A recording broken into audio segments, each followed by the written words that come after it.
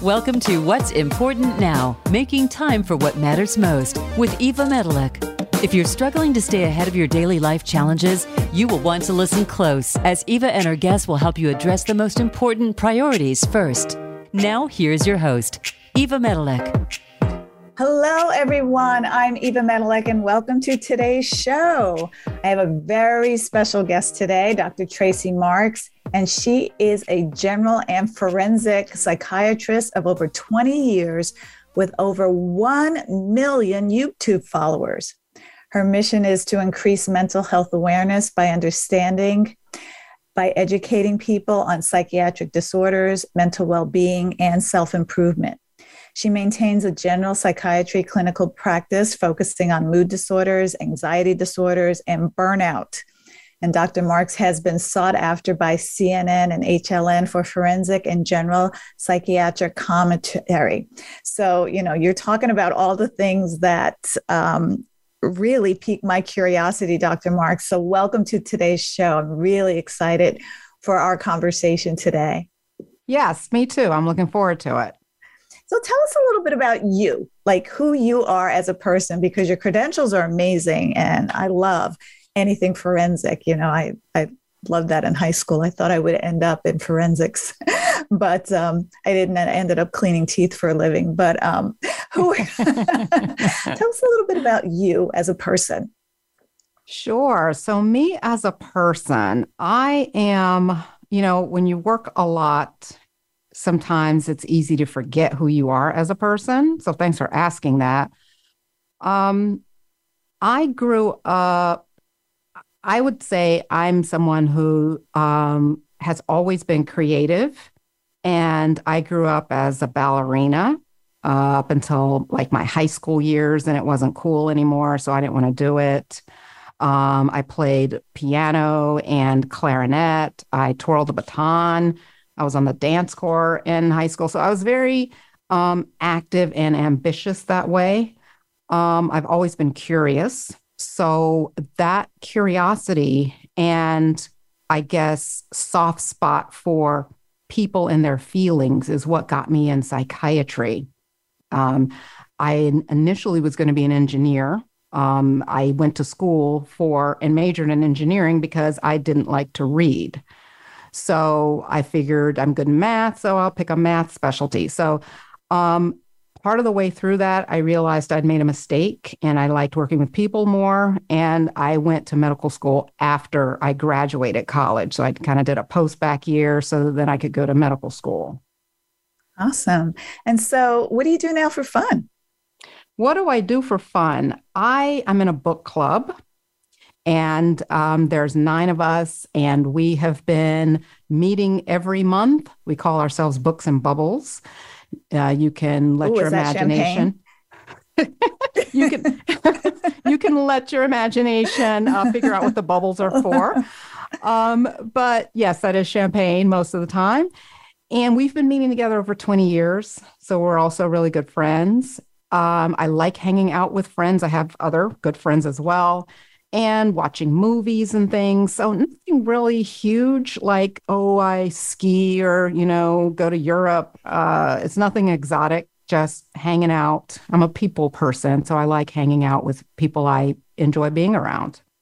So speaking of people in general, you chose a profession that really educates people on psychiatric disorders and mental well-being. Tell us a little bit about that journey and how you came to specialize, like get us kind of where you were and where you are today and who you help and the problems you solve.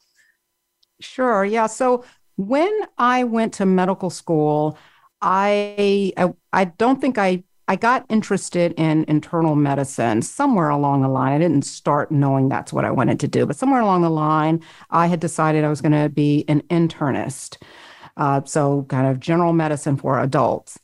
And I had no interest in psychiatry because I didn't grow up exposed to anyone who had ever been to a psychiatrist.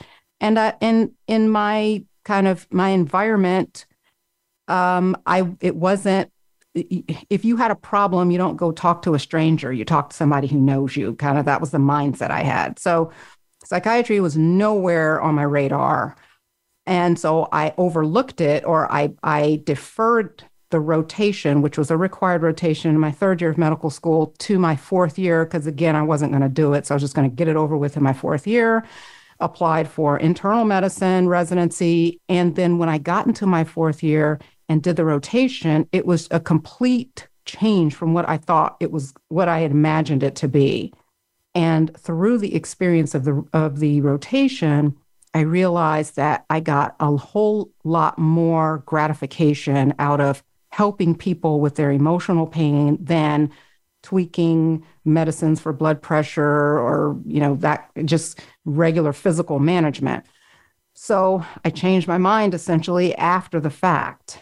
I went ahead and I matched in medicine, and that just means for medicine and getting a residency, it's like a draft program.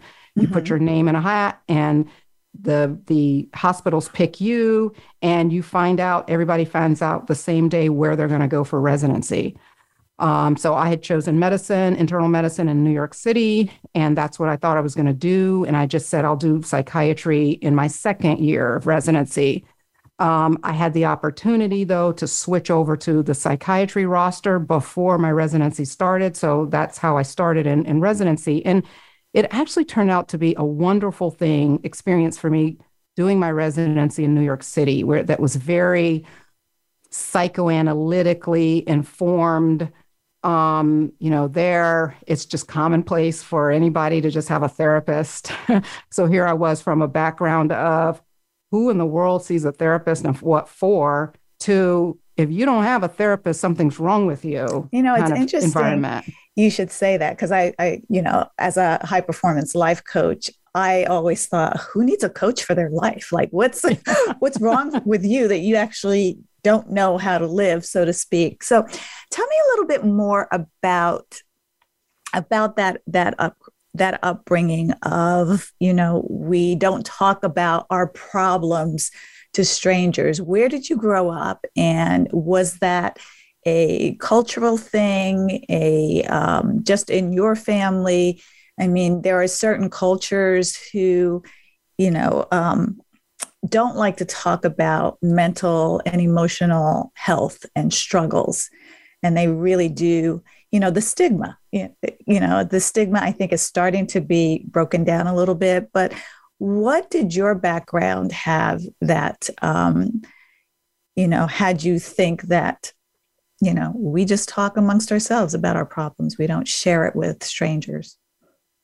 Yeah. So I grew up in Florida, which isn't the deep South, even though it is deeply South geographically, but still it had more of a Southern mentality. I don't want to blame the South, but I'm from the South.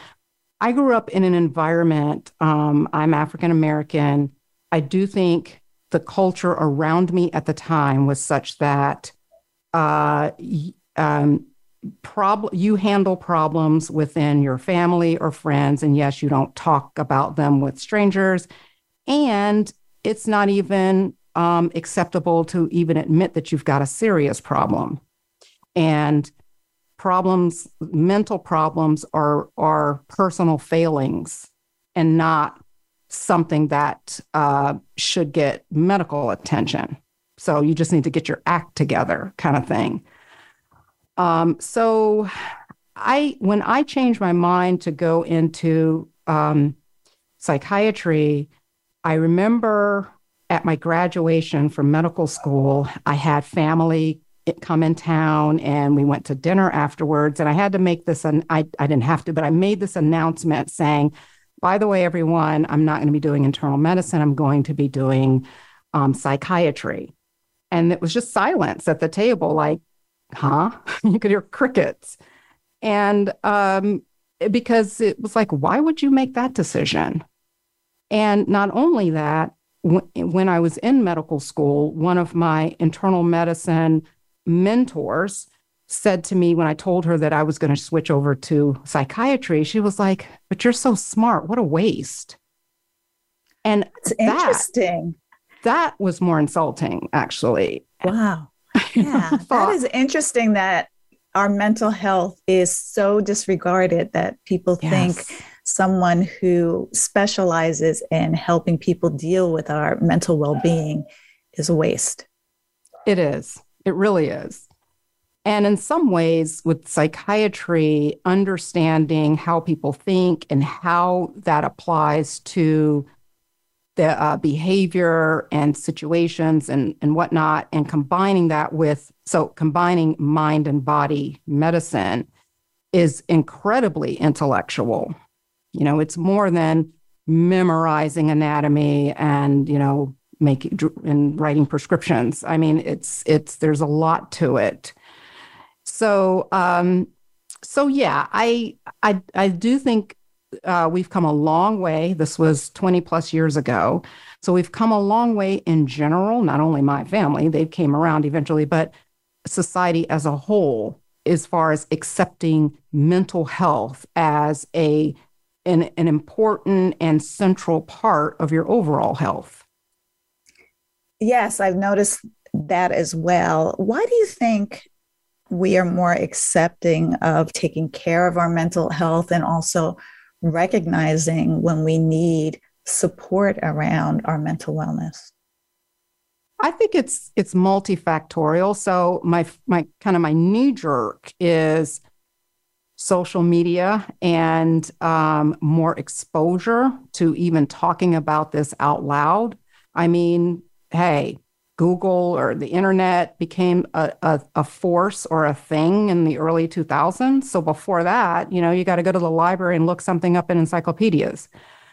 But the younger generation, they're growing up on TikTok and Instagram and places where people are talking about this openly. So there's more acceptance, general acceptance of this person has this problem and it's okay I'm not alone anymore.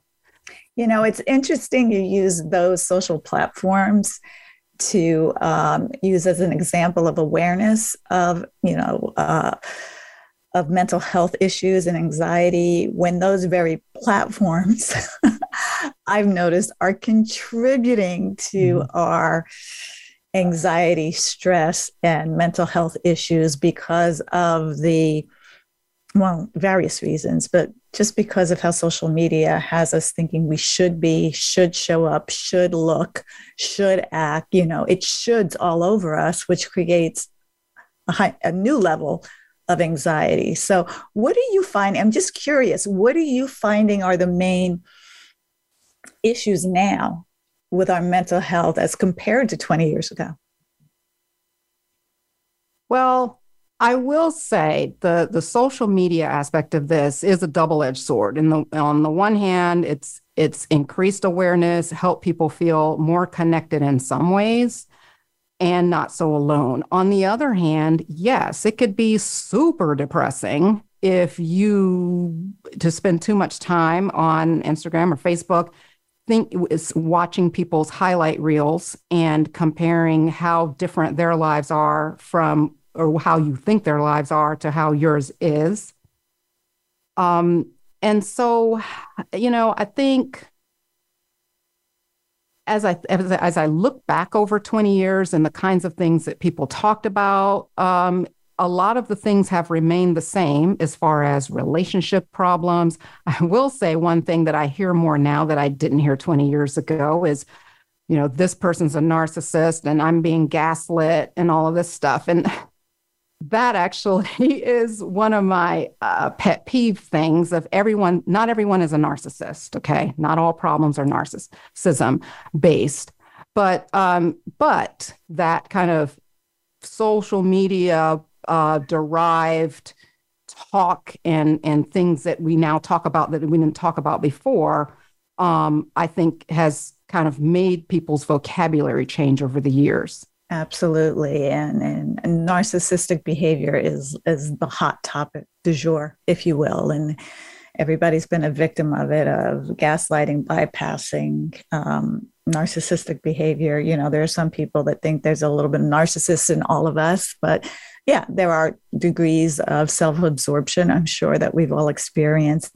It's funny when you talked about the social media. There was a study done by Inc. magazine a few years ago. I forget the exact year, and I'm probably going to botch it a little bit, but they did a Twitter poll that gave them the result that most people the people who are posting the happiest photos on Twitter and, the happy, smiley vacations and relationships and all of those are the ones who are the most depressed and possibly suicidal. They did some kind of study. I used to have the statistic down, but you just brought that to mind, that most of what we see on social media is not real and authentic. And when, we see somebody posting, their happy relationship, and you see it a lot with celebrities for sure.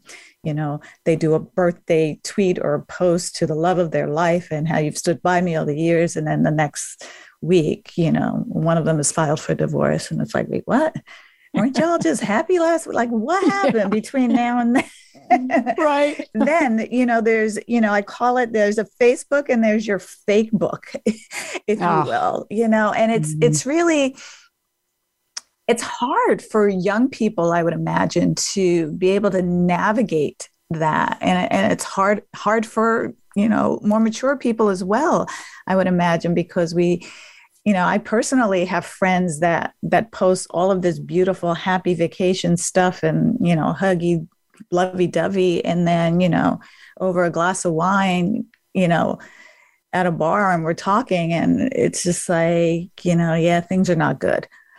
Oh, like, why are you choosing to show the world something? I'd rather not hear from you at all than have this kind of fake life out there. It's confusing to me, because I always reach out to people like, it looks like your life is great. Congratulations. I'm so happy for you. And then they tell me the real deal.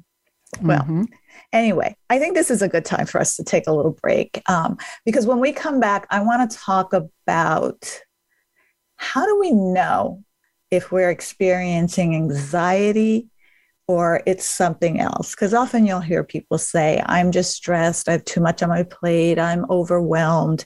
And I know, correct me if I'm wrong, anxiety is like a medical condition, right?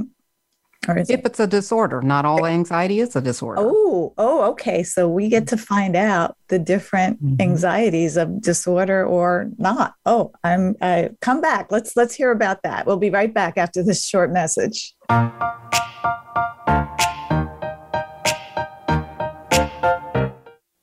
What's stopping you from having more money, time, energy, and fun? Learn how to break through where you stop so that you can have greater success, better health, and happier relationships. Take this free quiz to identify what's stopping your success and learn exactly what you can do about it. www.evamedilek.com/quiz. Voice America programs are now available on your favorite connected device, including Amazon, Alexa, and Google Home. Through streams with Apple Podcasts, TuneIn, and iHeartRadio, listening to your favorite show is as easy as saying the show name followed by the word podcast. Hey, Alexa, play Finding Your Frequency podcast. If that doesn't work, try adding on TuneIn or on iHeartRadio or on Apple Podcasts. Having higher levels of energy is something you choose and condition, not something you have. Exhaustion has been a challenge for over 2 years now. This is the year you can choose to change.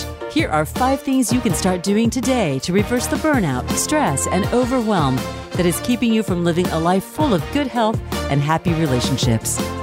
www.evamedilek.com/reverse burnout. This is the Voice America Influencers Channel. Be inspired.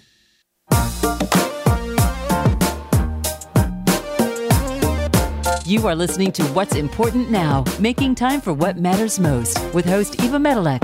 Have a question for Eva or her guests? Join us on the show at 866-472-5795. That's 866-472-5795. Now back to the show. Here again is Eva Medilek. Welcome back, everyone. I am here with Dr. Tracy Marks, and we are talking about anxiety. Now, Dr. Marks, there's so many people are, I think, becoming aware of anxiety in their lives. Like you spoke before, the anxiety caused by being in a narcissistic or abusive relationship, feeling gaslit, feeling stressed, overwhelmed, exhausted, all of the different things. What are the different types of anxiety that people can experience? And when is it a medical condition or something else? Okay. So the first thing to remember or realize is that anxiety is a normal reaction or emotion. We are hardwired to fear threats and react to them. So if I am sitting in my backyard and I see a bear come into the yard, my mind will tell me, be afraid and run. And that's normal. What's not normal is to have that same amount of fearfulness, maybe even having my heart racing, feeling like I'm going to throw up when I just woke up in the morning after supposedly getting a good night's rest. So some people can have the emotions or the feelings that can come with anxiety that come at times that where there is no apparent threat or obvious threat in front of them. So getting back to the issue of disorder versus not disorder. So we're wired to have a response to a stressor and feel anxious if it's appropriate to feel anxious, like let's say it's something we fear. When it comes to disorders, what kind of determines that is the intensity of the emotion, the duration of it, and whether it interferes with your day-to-day functioning. So let's say post-pandemic, if we're really post, I'm not even sure if we're post, but okay, pandemic times and war and all of these things that are going on, we all probably feel more on edge at times. But are you distracted to where you can still do your work? Can I still enjoy my evening despite having all of these things going in the background?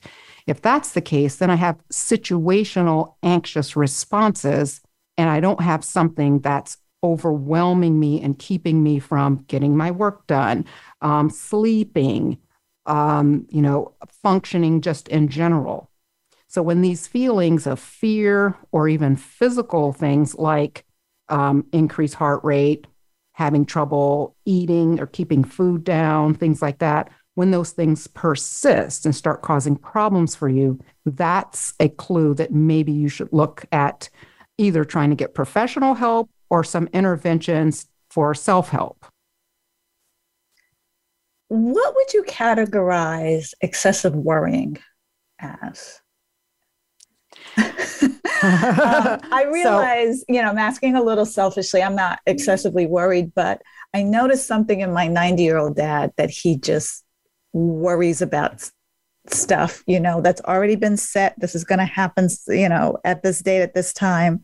And then unless he gets 50 confirmations that it's going to happen at that time, he will worry you to death. And then I noticed, one of my daughters growing up, she was just a worrier. Well, what if this happens? And what if this happens? And what if they don't show up? I know it's not a medical condition, but there's some people who worry to the point where it does impact, how much they can enjoy life and function. Yes. And we do call it generalized anxiety disorder. So the key feature of generalized anxiety disorder, which is one of several anxiety disorders, is excessive worrying. And what would be excessive? Probably persisting in feeling fearful about anticipating something despite reassurances. So I am afraid that I'm going to lose my job. So no matter, and why, don't know. I just kind of wake up thinking this every day. There's no one's told me that I might lose my job. I'm doing a great job, et cetera, et cetera. Versus we've been told that there's going to be cutbacks at least half the workforce is going to leave, and it's going to happen over the next 3 months. That's a horrible thing to do to people, but over the next 3 months, a bunch of y'all are going to get fired. And now you've got to spend the next 3 months worrying every single day, is it going to be you?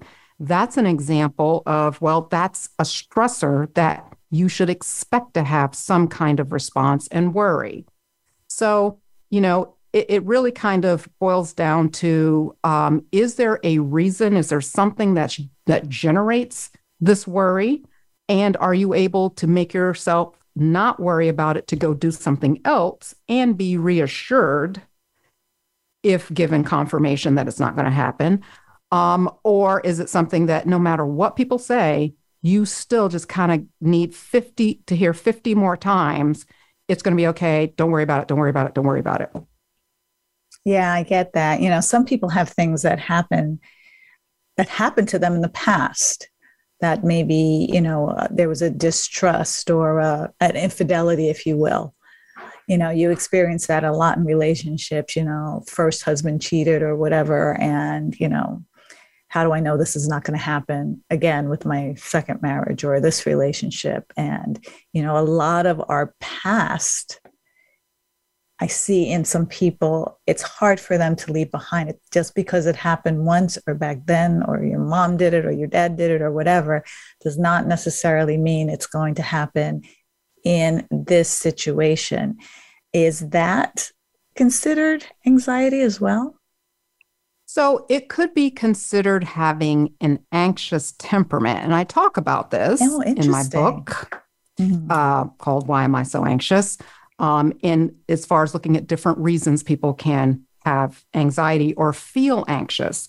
So a person with an anxious temperament may have the characteristic of fearing uncertainty. So we can all feel unsettled by not knowing what the end of the story is going to be or what's going to happen. But there are some people who can accept that uncertainty and keep moving forward and hope for the best. And there are those who cannot tolerate the uncertainty. So they worry about it. They do things to try and control their circumstances so that there's very little room for error or the unknown. And some of the things that they do to control messes them up even further. They step on their own feet trying to over-control things. So would that person necessarily have a disorder? Maybe not. It may be the kind of thing that kind of waxes and wanes and is bad sometimes, and other times not that bad. It just kind of runs in the background, worrying about this, worrying about that, but they're not necessarily being controlled or dominated by those worries. Got it. That was very eye-opening to me because, it just brought into mind something my dad had said to me. Well, I just need to be sure. I have to be sure. Like, what more do you need to be sure? We've got everything set. Like, what else do you need? Well, I don't know. Yes, I've heard that too. I've got an elderly mother. And one thing I will say, though, about as people get older, everything about their life becomes uncertain. And so memory difficulties can play into it as well. Like I've told you 50 times, but they don't remember 50. They just remember 2 times that you said something, and it just feels better to hear it again. They need that constant reassurance, especially with the memory difficulties. Yeah, I get that. Mm-hmm. And and there is a lot of uncertainty in their lives. I mean, people are their friends are dying. It's just so many changes. I can imagine. But it's funny when I saw it in my dad at this stage in his life. I also recognized some of my tendencies. And I'm like, that's where I get it from. And it could get worse. So I need to get a handle of it now. So what can we do? First of all, how do we know within ourselves? And I imagine this might be in your book of when we have, anxiety as maybe a medical condition or just have some anxious tendencies. How can we decipher that within ourselves or with some of the people that we love? So I would probably start with how bad is it, whatever it is that you're experiencing, how bad is it and how much of a problem is it causing for you? So usually the people who end up getting professional help, they do that because things aren't working for them. That maybe they're having problems with their relationships because of their behavior that they still may not recognize as anxiety, because also anxiety can manifest as irritability, snapping at people, bad coping mechanisms like drinking too much.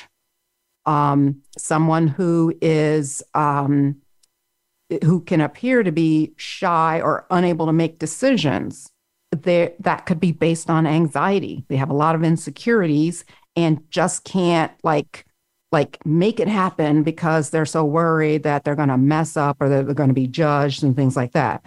So when your anxiety causes these kind of functional problems for you, it's hard to get around seeing a professional. However, things like, some of the tools that I talk about in the book are things related. I divide them up into body tools, mind tools, and behavior tools. And what works for one person may not work for the next person. So that's the advantage of having lots of things at your disposal.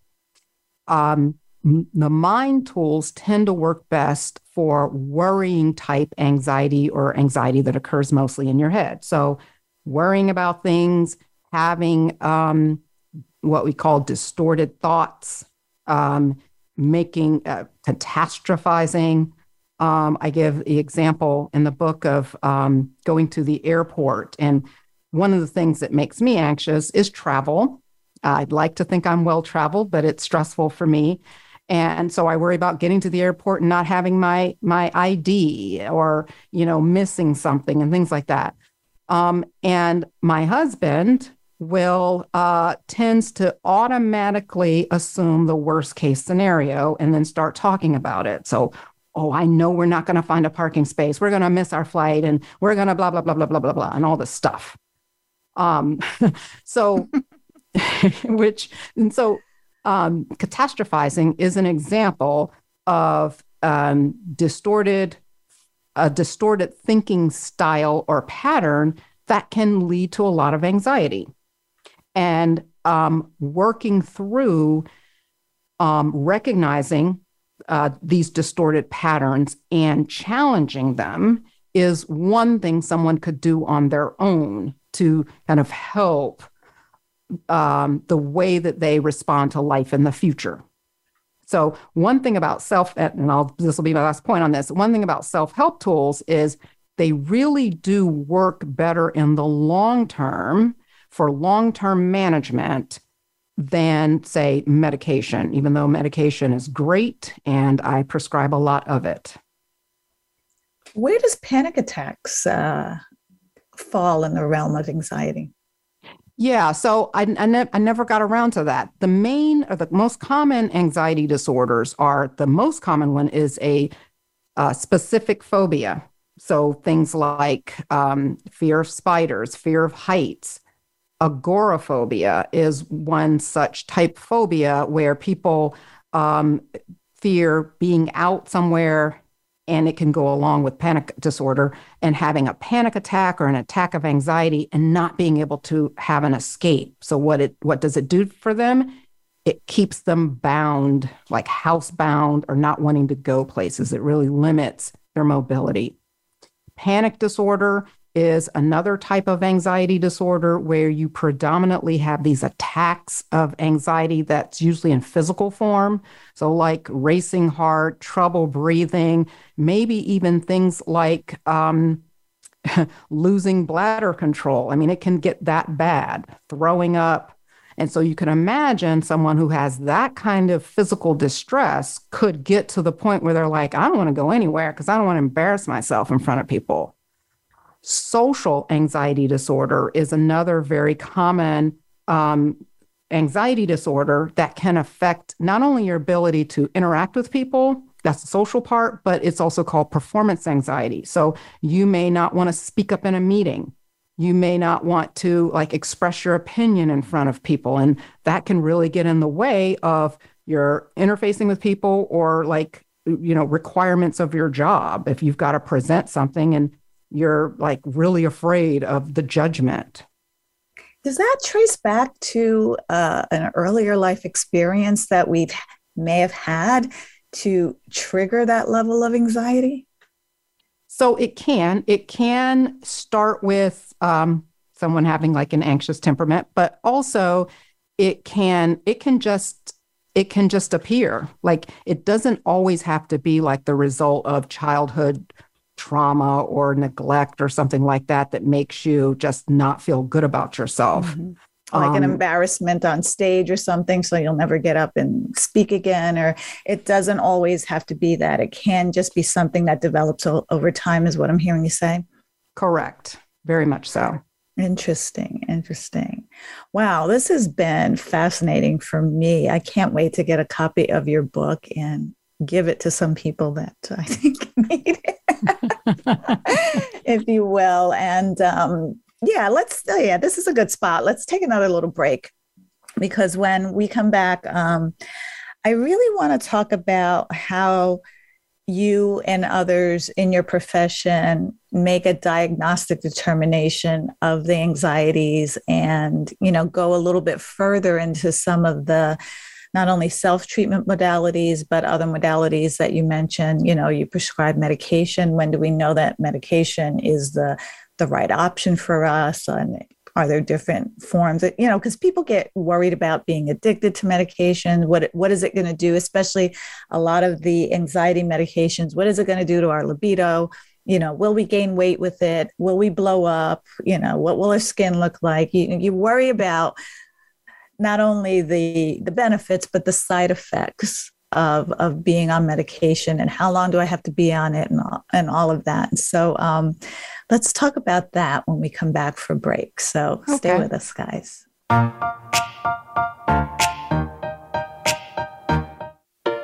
Having higher levels of energy is something you choose and condition, not something you have.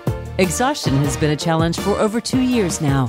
This is the year you can choose to change. Here are 5 things you can start doing today to reverse the burnout, stress, and overwhelm that is keeping you from living a life full of good health and happy relationships.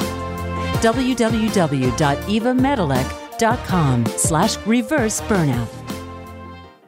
If you're an influencer, you don't follow the trends, you set them. Voice America influencers are involved in creating change in personal and professional lives, collaborating and driving value to make our lives better. We have world-renowned thought leaders, speakers, authors, entrepreneurs, artists, and some of the most influential voices today. Listen in today to what they have to say. Engage in the conversation. The Voice America Influencers Channel. Be inspired. Answer the call. What's stopping you from having more money, time, energy, and fun? Learn how to break through where you stop so that you can have greater success, better health, and happier relationships. Take this free quiz to identify what's stopping your success and learn exactly what you can do about it. www.evamedilek.com/quiz. We don't follow, we lead. Join us, the Voice America Influencers Channel.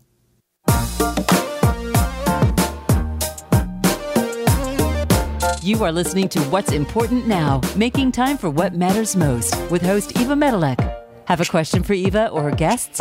Join us on the show at 866-472-5795. That's 866-472-5795. Now back to the show. Here again is Eva Medilek. All right, everyone. Welcome back. We are having a really interesting, for me anyway, powerful discussion with Dr. Tracy Marks about anxiety and all the different types of anxiety. And Dr. Marks, I'm really curious, we were talking a little bit on the break about many things. And one of them was just, when we notice someone in trouble and we try to get them help, how sometimes the privacy laws get in the way.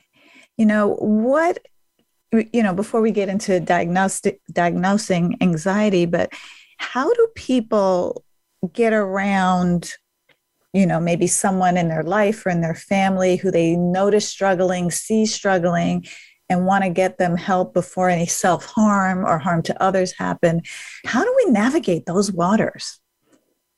Yeah, it's really tough because the laws, the HIPAA, as it's called, is there to protect you from losing your job or just having all of your private information made public to everyone else in a way that shames you or hurts you. Okay, got it. That's really important. Sometimes it gets in the way of just regular treatment in the situation where a family member notices something and they want to get through to the doctor to tell them, because I don't know if you're really being honest with the doctor about this, that, and the other. And the doctor can't. I've gotten phone calls and someone's like, I can't believe you haven't called me because this is really what's going on. Because I can't just call you. This is an adult and their stuff is private. But, the short answer, I don't want to get too long into my frustrations about it, but the short answer is that if you have a family member or someone you care about and you notice that they seem to be really going downhill, you have some concerns and you're not sure what they're telling their doctor, I would suggest that you either give the doctor a call or write a note and just get the information to the doctor, because the doctor can receive information, but they cannot give you feedback on their treatment of the person. And so I've found it very helpful sometimes to get kind of some sideways information from someone. And sometimes the patient themselves, they don't have the same observation of themselves. So sometimes that information is very helpful. Now, one thing I will say, you can't read the label if you're inside the jar. That's right. That's great. I love that. I'm going to use that one. Yeah, I stole that from my coach. But and it's true. If you're inside the box, you can't see what other people are seeing. That's right. You're showing them, what the label is. So now that's very helpful information to know that doctors are able to receive information, even though they can't share what's been shared with them privately.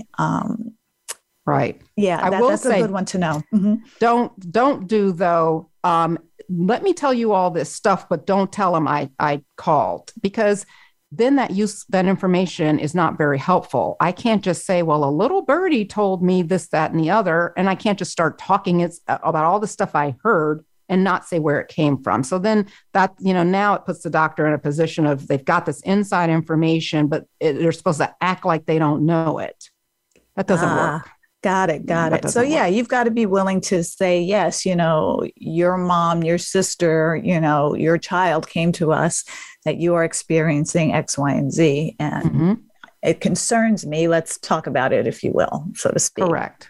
Mm-hmm. So how do we determine, diagnostically, this is what we wanted to talk about how we diagnose the different types of anxiety, how severe these anxieties are. Like, what are the diagnostic tools that you use?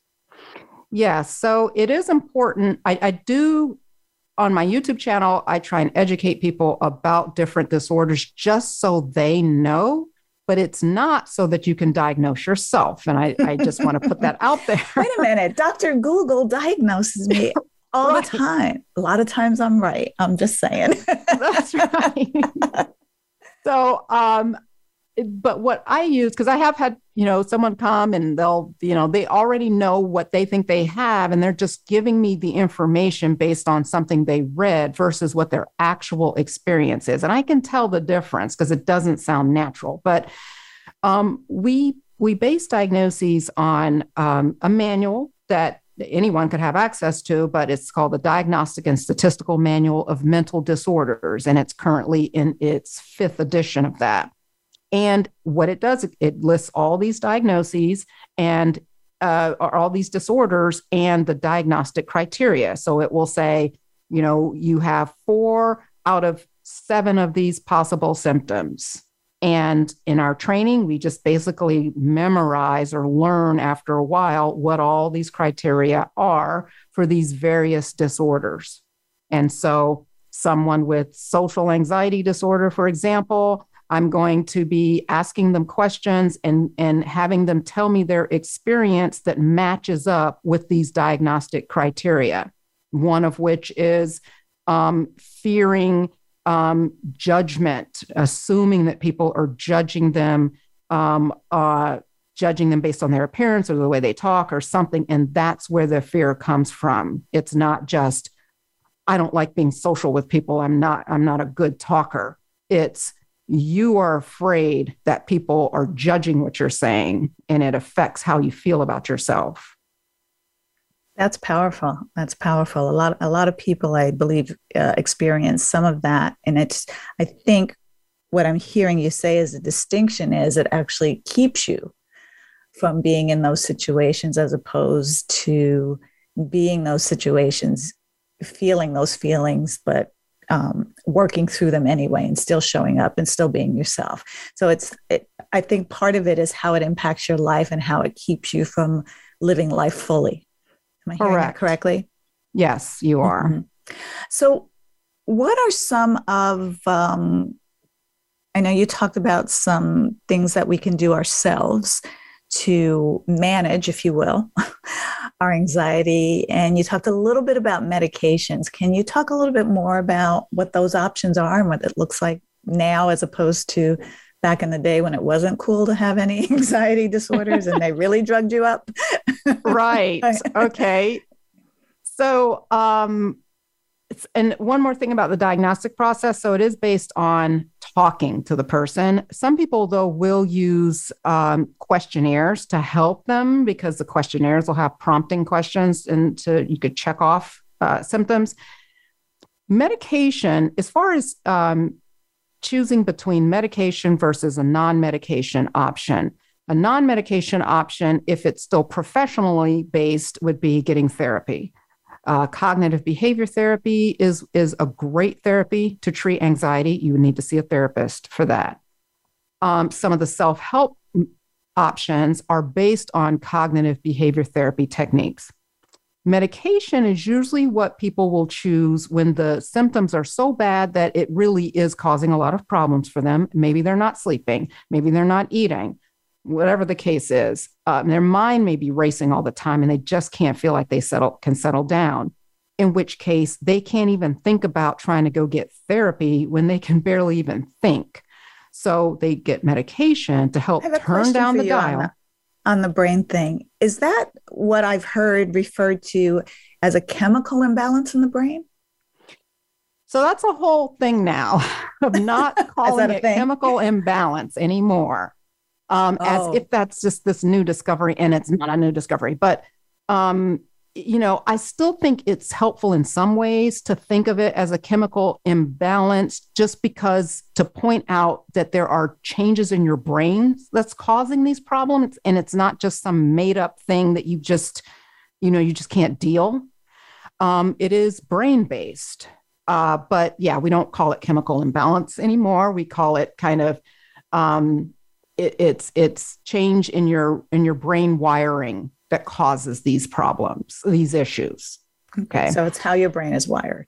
It's how your brain is wired, and your brain can rewire itself. So that's the concept of neuroplasticity is what that's called. So if you go the medication route, because it's just too much, you need to just kind of have the dial turned down or bring down your anxiety level.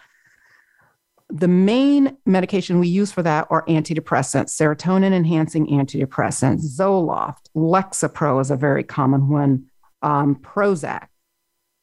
The benzodiazepines like Klonopin, Xanax, Ativan, those can be used temporarily because they work very immediately. The antidepressants take a couple of weeks, so a month to see an effect, and you usually got to start low and move up slowly. But the benzodiazepines work immediately, but they can be habit forming. They work in the same part of your brain as alcohol does. So it's almost like taking your alcohol pill to calm you down. Got it. They work great for things like panic disorder and things. Now, there are complementary and alternative medication options. some of which are very good, some of which are iffy. A very good one is lavender in pill form. It's called Silexin, Silex, as in xylophone, A-N, as in Nancy. In general, the essential oils, and I talk a lot about the essential oils in my book because I absolutely love them. Most of them are not safe for consumption. You either inhale them or rub them on your skin, things like that, if you use a carrier oil.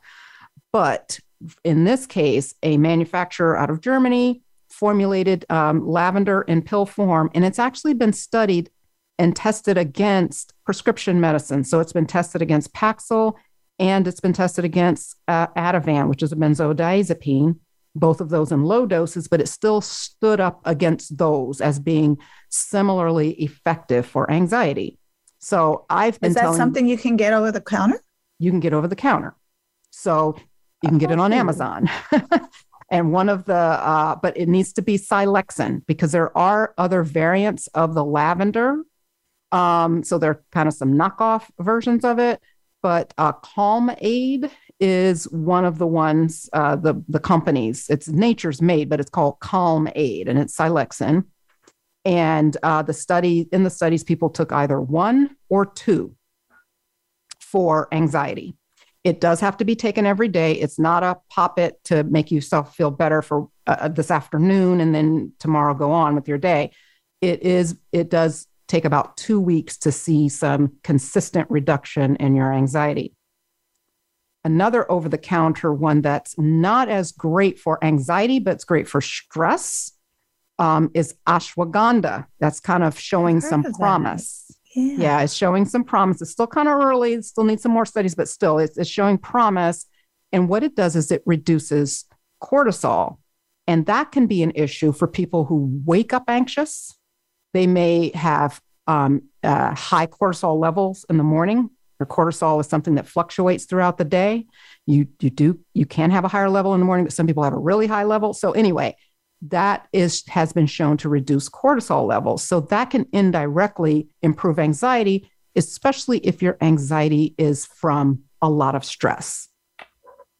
Wow, this has been, I've been feverishly taking notes here because I'm thinking I'm getting this. I could keep going on. For one person, this for the other person, this one I take for myself. Oh my goodness, this has been absolutely fabulous. So tell us how we can how folks can reach you and get a hold of your book.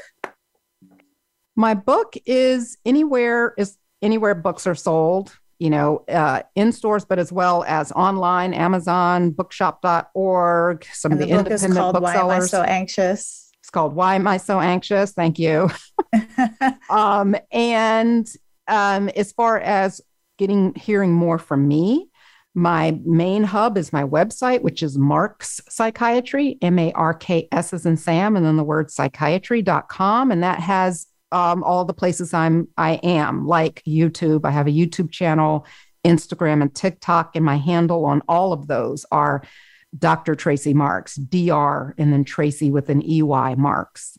That's awesome. Yeah, I'm interested in subscribing to your YouTube channel and really getting these nuggets from you on a regular basis, because I could keep going with my questions on and on and on. But I do want to thank you for the work that you do. Really, it's really important work, and sharing that knowledge with us. I know, coming a lot of people who grew up in African-American homes do have this stigma against mental illness and talking about it and being open about it. And I'm really happy to see that that's changing, and more people are embracing mental wellness as a part of our overall physical and emotional and mental health as well. To our listeners, thank you so much for listening to the show, whether you're listening to us live or on demand. I'm really grateful that you are finding something for yourselves on the show, and I hope you'll find the time to join us again next week. So I want to leave you with a quote from Charles W. Chestnut. There's time enough, but none to spare. So that's one we got to think about a little bit. So until next time, everybody, bye for now.